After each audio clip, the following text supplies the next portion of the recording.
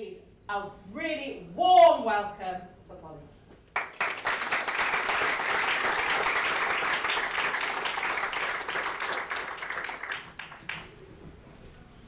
So can anyone tell me what they see here? As you were walking, it's Einstein's face, but as you were walking in the room, could you see his face following you around? And does it look like a normal face to you? Anything funny about it? No? Yeah, front row.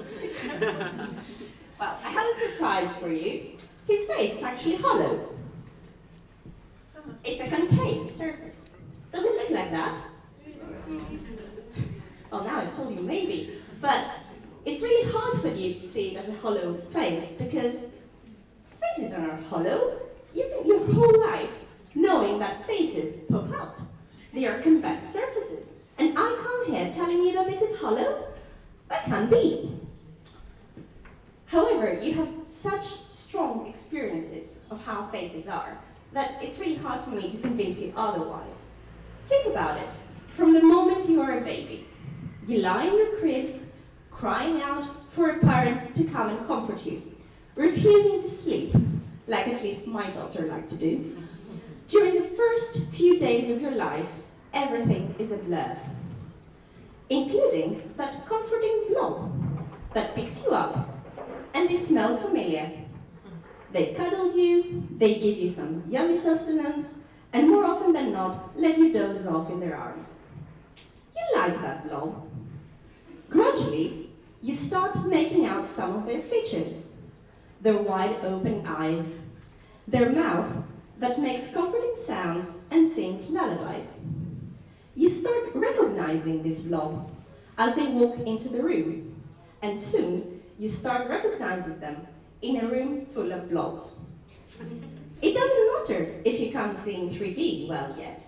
Faces are something you've mastered. Today, a few decades later, I tell you that this face is hollow, and naturally, your brain tells you no way. We've spent all our lives believing faces are convex. You won't change our perception of faces. We don't see them as hollow. Indeed, our perception of the world around us is not just made up from the information that reaches our eyes as we scan the room. It's a combination of what our eyes see and what the brain believes it sees. It is how we get tricked by visual illusions, how, when in a hurry to leave the room, we miss our keys on the side table, even though they're just there, waiting to get picked up. It's how we misinterpret a shadow in a dark alley and think they're a person following us. I became familiar with eyesight problems quite early on, putting on my first pair of glasses at age 7. I had this cute case with white flowers that made getting used to them a bit easier. From occasional wearing, they became a permanent accessory, making sure I ticked all the boxes of being a nerd in primary school. However ridiculous that may seem to me now, my 7-year-old self felt different. Growing up with my uncle and aunt being opticians, deficient eyesight was normalized into a common problem, which could, however, be fixed. Fast forward to high school, as romantic teenager me sets off to watch The Notebook. I know. Which leaves me with a pit in my stomach. The main character, Ali, suffers from dementia. She cannot remember any details about her past, including the face of the love of her life. I find it unfair. She can walk and dance, and doesn't seem to be suffering any physical ailments, like what my grandparents at the time used to have. But her brain was failing her. To me, the brain was so different to having a heart condition, or weak knees, or an easily upset stomach. There were pills and therapies for these, but the brain? How could Ali remember again? Embarrassing as it sounds, this was the first important nudge towards studying neuroscience, a Nicholas Sparks story, and a vast ignorance of human physiology. Towards the end of high school, my grandfather was diagnosed with Parkinson's. While he struggled to walk, he was still grandpa. He still went on his fishing boat, he sat with us at family dinners, he still laughed. One early evening, my grandpa and I were walking from our house to my grandparents' house, quarter of a mile away. It had just started getting dark, and the street lights never worked in my neighborhood. Suddenly, he stops. "Watch out," he says. "You're about to walk into a puddle." I look down, and sure enough, there's some dirt on the never-ending patching up of the street, but certainly no water or puddle. I smile and walk around the patch of dirt, and we continue our walk. I later find out that he has begun to see things, ranging from misplaced objects in the house to drugged relatives sitting across the room, upsetting him because they never paid him any attention. The doctors attribute it to medication. Switch his pills, things get worse before they altogether stop. But Grandpa is no longer Grandpa. He stops talking, stops laughing, and soon is bedbound. In bewilderment of how challenging the next few months were, I couldn't not be intrigued by his hallucinations. Why did he see things that were not there? At this point, I have started university. My fascination with neuroscience was not enough to pull me away from maths and physics into medicine. I studied electrical and computer engineering, knowing that towards the end of my degree, I could minor in biomedical engineering and thus switch into brain. I had a teacher who knew me very well, and when she heard I was going into engineering, was surprised. "But you have to do something with people. I know that you're meant to do something with people." In the end, I did circle back from math and coding to people being in the center of my research. My PhD was on visual perception. I will never forget the first time I used a computer mouse to scroll through an MRI of the brain. Finally, what I pictured neuroscience research to be was there in front of me.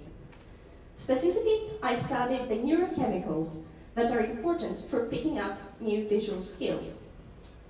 I trained people to get better at recognizing noisy visual information or things that seem indistinguishable, and used MRI to measure what happens to these important neurochemicals as they learned.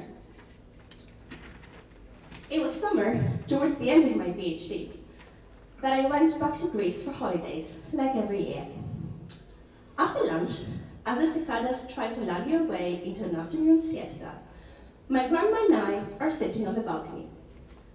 She looks at the half-finished block of flats opposite us and says, laughing, "You know, I see little children dancing on that construction.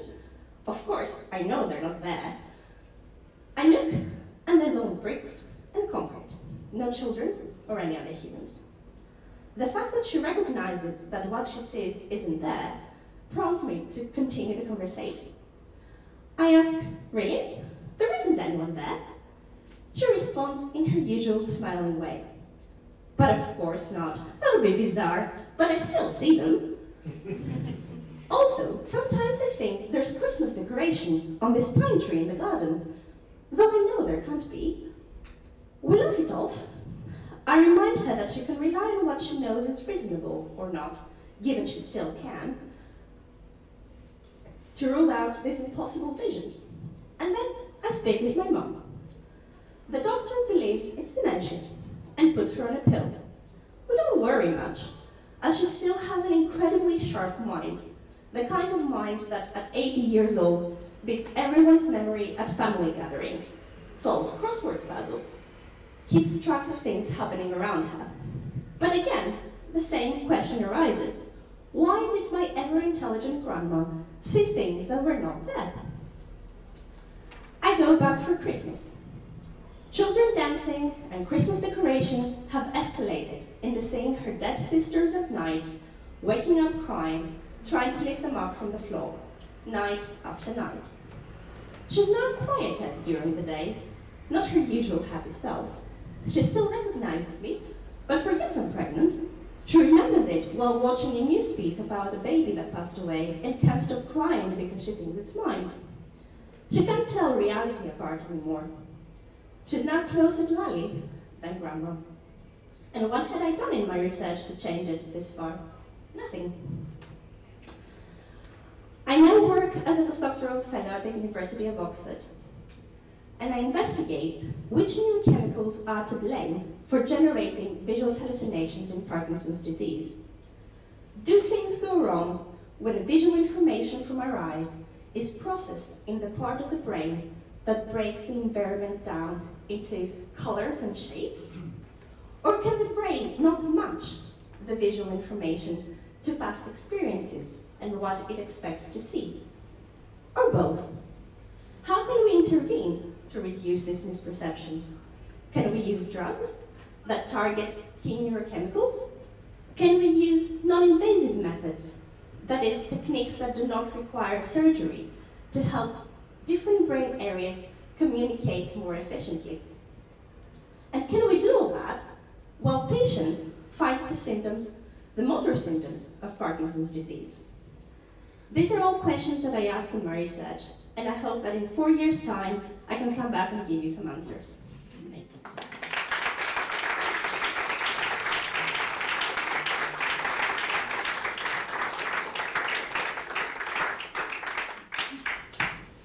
Again, can we take some moments for some questions or thoughts or reflections from colleagues?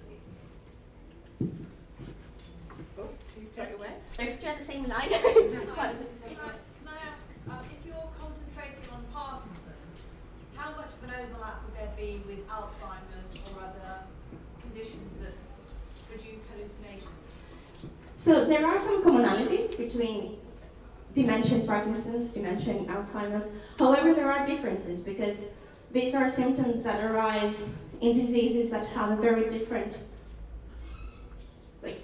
they have very different deficiencies in the brain. So a recent review, so a paper that looks at all the research that is out there and compares it, says that indeed there are some common features between all these disorders. However, they can't all have the same source. So I think that researchers in all the different subfields of this, if you'd like, are talking to each other to see what may be common and how they may, the knowledge that we find for one disorder can help us with the other. However, everyone is still looking at their very specific disease first. Yeah, I'm sort of shooting in the same direction. So when I think of hallucinations, it's like I would not think of neurodegenerative diseases first, but like I would think of drugs, I would think of, I don't know, psychosis, something like that. Do you think personally maybe that all the hallucinations have the same neurochemical, neurobiological mechanism, and it is just induced by different conditions maybe? That might be a possibility. I would not rule it out because we are still trying to understand the neurochemical, if you want, basis of all these different disorders. We don't know it yet. So it could be because all these different neurochemicals, they do work together in the brain. It's not that you say, oh, we can blame this neurochemical without ignoring all the others. So it could be that they have some common source deep down. However, a lot of these things, like in psychosis, for example, the main symptom is auditory hallucinations rather than visual. And it's quite surprising why in Parkinson's specifically, it's mainly or exclusively visual. So these two likely have some difference between them. And there's also something to be said about internally generated hallucinations, so like in Parkinson's, and these caused by drugs, because the drugs do cause a temporary imbalance in all these neurochemicals. However, while you're in a disease state, I would think that you usually have that. You are at a certain level of imbalance. It's not a transient change, if you like. But that's my personal opinion, right? So yeah, a lot of these things are still ongoing research. Thank you. We have a hand over there. Yeah. We tend to think of, like you were describing it, as hallucinations as unusual, but actually we all hallucinate every night when we dream. So maybe it's a I mean, there's an issue about the brain is used to creating new hallucinations, but the conscious, awake brain suppresses those. So that's what we normally do. And obviously little children, when they play, create ideas and imaginations and imagine the world that they're playing in. Yeah, So yeah. hallucinations is a common experience. It's just as we get older, we learn to suppress it. Yes, as we get older, we learn to trust the information that we perceive Yeah, with our five senses Yeah. more than what our brain generates. And then, so children have a very different mechanism at younger age to how they assign, to what they assign more trust. But it's interesting, your grandmother said, I Mhm. know they're not real. So, And my yeah. mother-in-law, who also had Parkinson's, she would say, oh, I know the hallucination's not real, but I still have a Yeah. conversation with it. And then Well- I ask when they don't reply. So this is curious because back then I knew even less than I know now, and I didn't speak to her doctor in detail. However, there is a disorder where, as people get cataract and their visual input gets worse and worse, they start seeing things, but they know they're not there because they don't have their reality check system is not broken. So they know that what they see isn't there. So this is called Charles Bonnet syndrome. And my grandma had severe cataract. And I think that this may have affected all that. Now, whether in the end it turned to dementia, I don't know. But usually when we say dementia, people do not necessarily understand that what they see isn't there. I thought it's super interesting. I have a question like regarding like the meaning of reality in the sense that like what can be deemed reality if maybe this is more on the philosophical side. But like what can be deemed reality if for example if your grandma actually sees someone there and can physically like partake in conversation with this the other person, surely that is the reality in which your grandma is like existing, right? Like even though that's not the same reality. I don't know if that's like too philosophical in a sense, like and like what do you mean when you say reality? Like how is that being defined? And also like surely because like even the experience of life is like done like via like perspective in the sense that like we're both at this talk but you're giving the talk, I'm in the audience, and like I will also experience it differently to every single person in this room. So we all have our perspective based on our experience, etc. So like my reality is also different to yours, but then how does that differ to like someone who is actually seeing someone there and actually having a conversation as they would with me? Surely that is their true reality. I don't know, how do you define reality in that sense? Very good question. And it's a bit too philosophical for me. I don't feel at all equipped to answer this. What I'll say is that yes, this is why hallucinations are quite hard to study. Usually when we run experiments in the lab, we ask people to do very simple, very straightforward things. We ask them things like, is this a scrambled square? Is this a scrambled circle that we have generated? So we know what the answer is. They give it to us. We check what happens in the brain. Ta-da. How do you study something that you haven't designed? It just pops into people's minds, right? So what we try to do is break this down into possible scenario. So we ask, is it because people who don't have hallucinations, when we show them a picture, they all give us the same answer? But people who do have hallucinations, we show them a picture and they find a lot of different meanings. They see different objects, they see faces where there are none. We haven't put any there. So we find these differences quite robustly, that people who hallucinate, they generate multiple meanings from pictures that have a single meaning for people who don't hallucinate. So it's really hard to ask, as you say, yeah, what is real for you and what is real for me, and how do we parameterize a situation where people just generate hallucinations in their mind. So in order to study these things, we really need to bring them down to something we can control in the lab. So yeah, we study different aspects of it in order to understand it. And possibly as if we design very brave experiments, like have people wearing recording electrodes for the whole day, and they tell us when they hallucinate. If anyone would volunteer for that, I doubt it. Then we can really see what happens at that time of spontaneous hallucination. But it's really hard to do. Yeah, that's right. I don't know if anyone else has a question. I have a follow-up question in the sense that, like, so if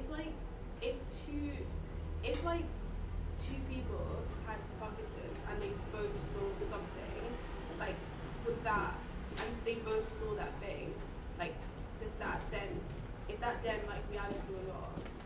Or is that like not in a controlled setting, so it's too like out there, like could like?